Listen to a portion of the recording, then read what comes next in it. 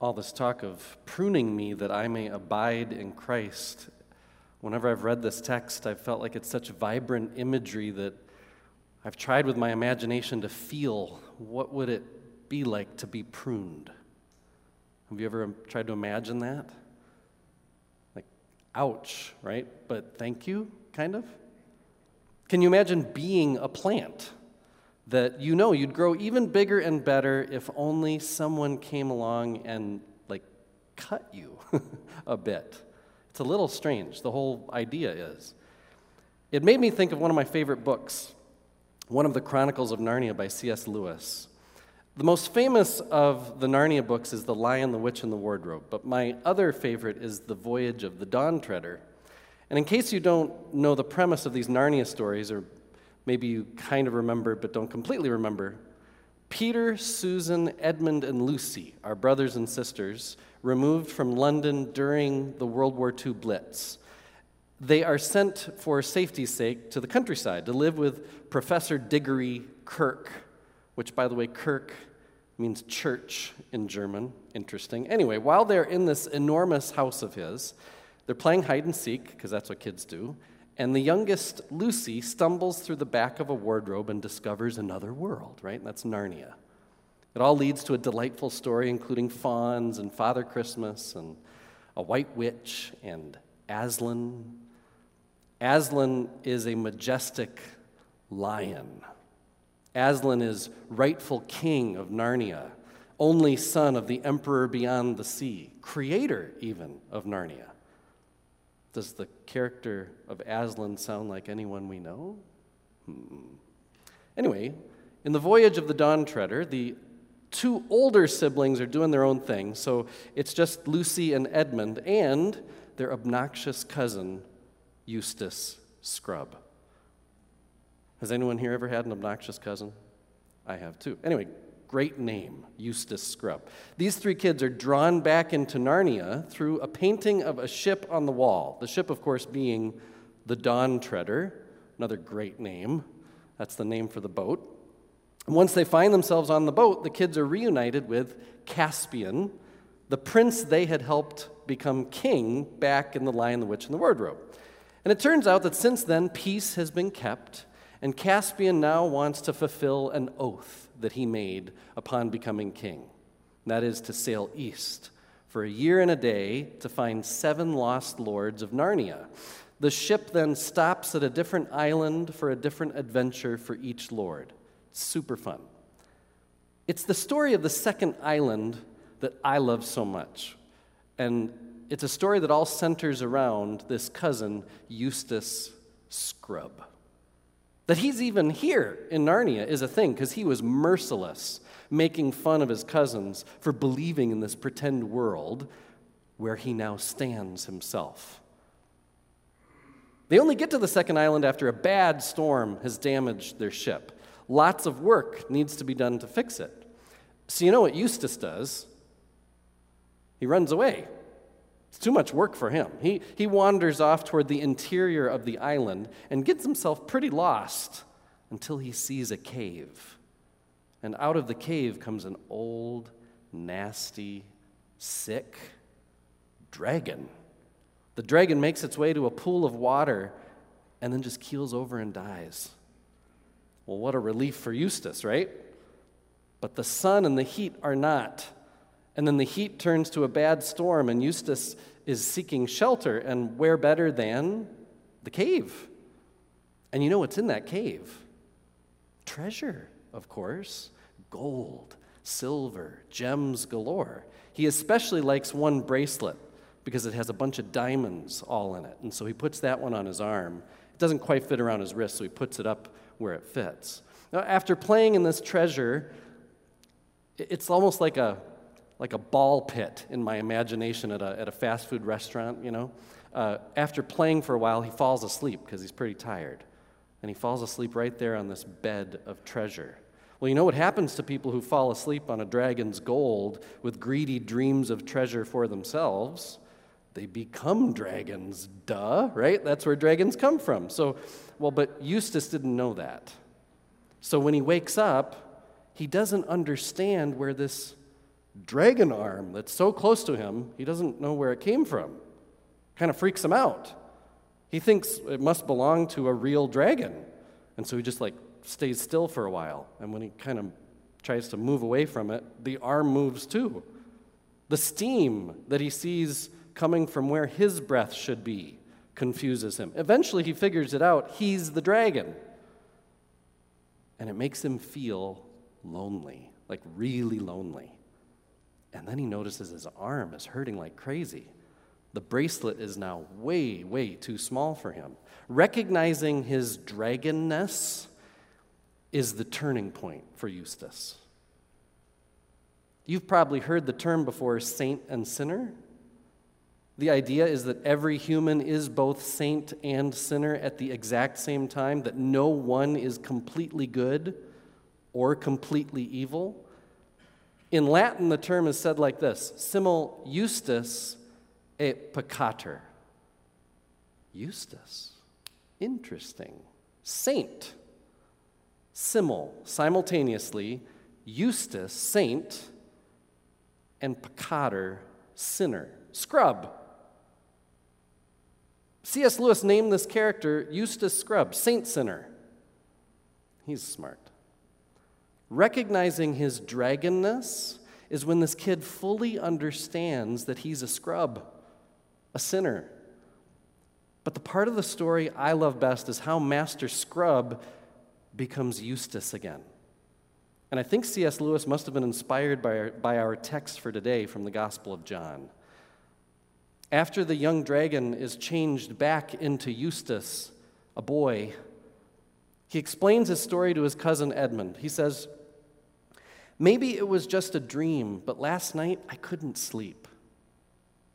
I looked up and I saw this huge lion coming slowly toward me. He told me to follow him, so I did, far into the mountains, until we reached a garden, trees and fruit and everything. And in the middle of it, there was a well. The water was so clear, and this thought came over me, if I could get in there and bathe, something about it made me believe it would make my arm feel better.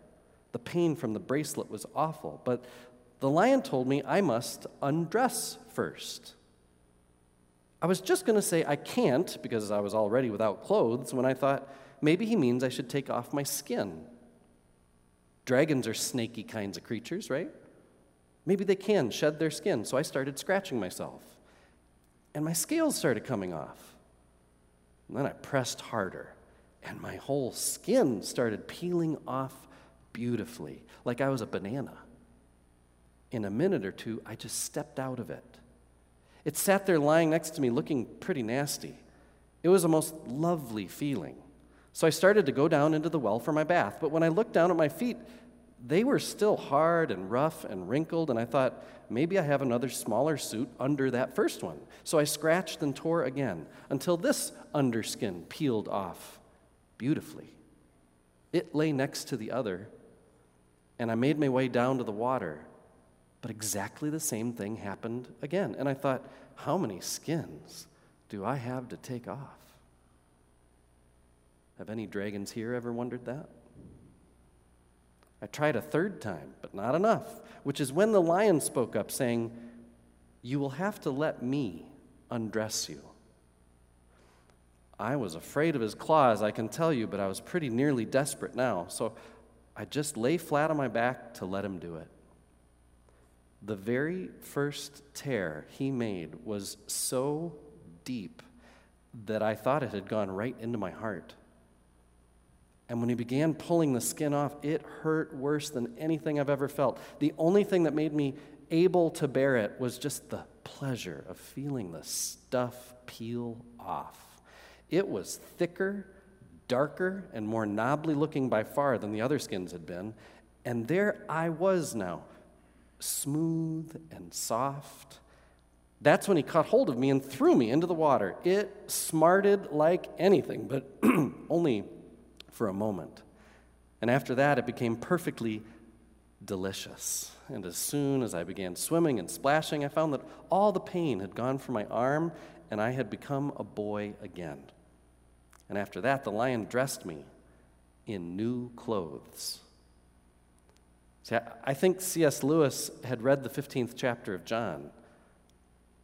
Jesus says, "The Father removes every branch in me that bears no fruit. Every branch that bears fruit, he prunes to make it bear more fruit." The Greek word for prune, kathero, is the same verb we translate in the next verse as cleanse. You have already been cleansed, made kathero, by the Word. The Word, for John, works like the lion's claw. The living Word prunes us, cleanses us.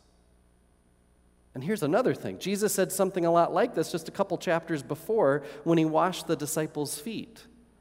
Remember when Peter doesn't want to allow for that? But then Jesus says, "Well, unless I wash you, you'll have no share with me." And Peter says, "Oh, well then wash my feet, my head, my hands too." And after Jesus does, Jesus pronounces them all kathero, clean, pruned, made ready to grow, thrive, blossom. Just like Eustace, with his fresh, smooth skin and new clothes. C.S. Lewis ends this chapter saying, it'd be nice and fairly true to say that from that time forth, Eustace was a different boy.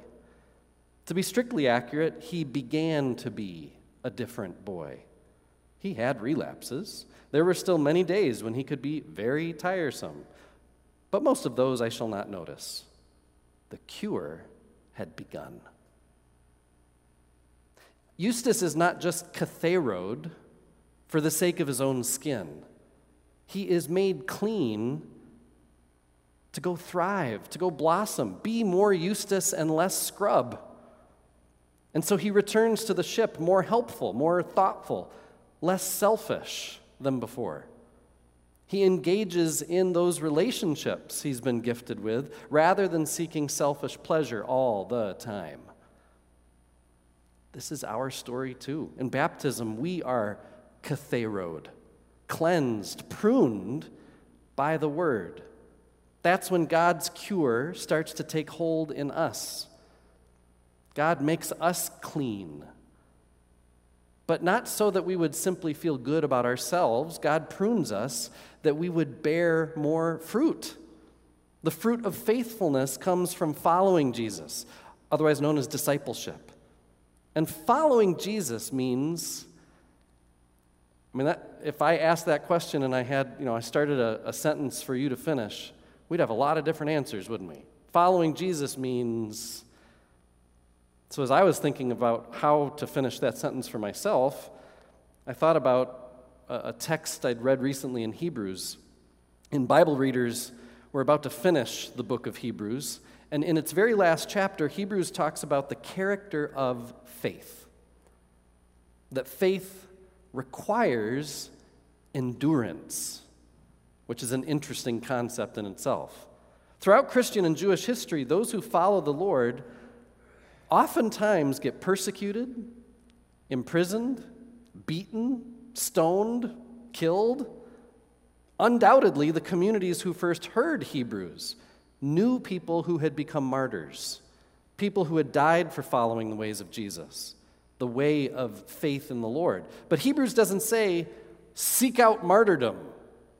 We're not told to go get ourselves killed, as if that's going to be what brings God glory. Instead, Hebrews says, endure. Being faithful means you'll endure whatever the world says about you being faithful, whatever the world does about you being faithful. Endure.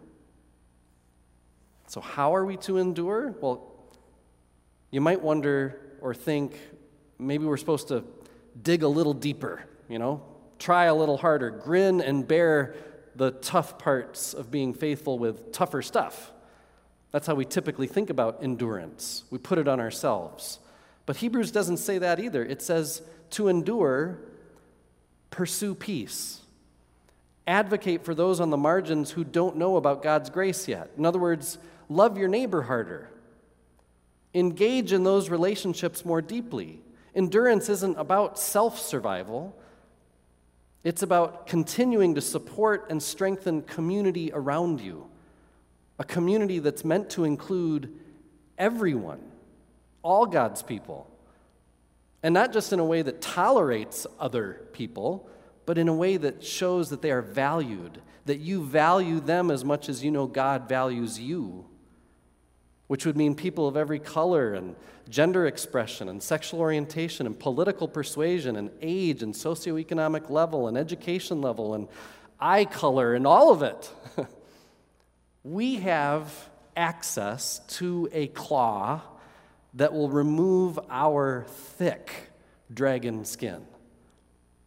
Pruned, made clean, clothed in the love of Christ, we are then called to follow. Know that when we do, we're going to have family and friends say and do things to us and about us that feel bad.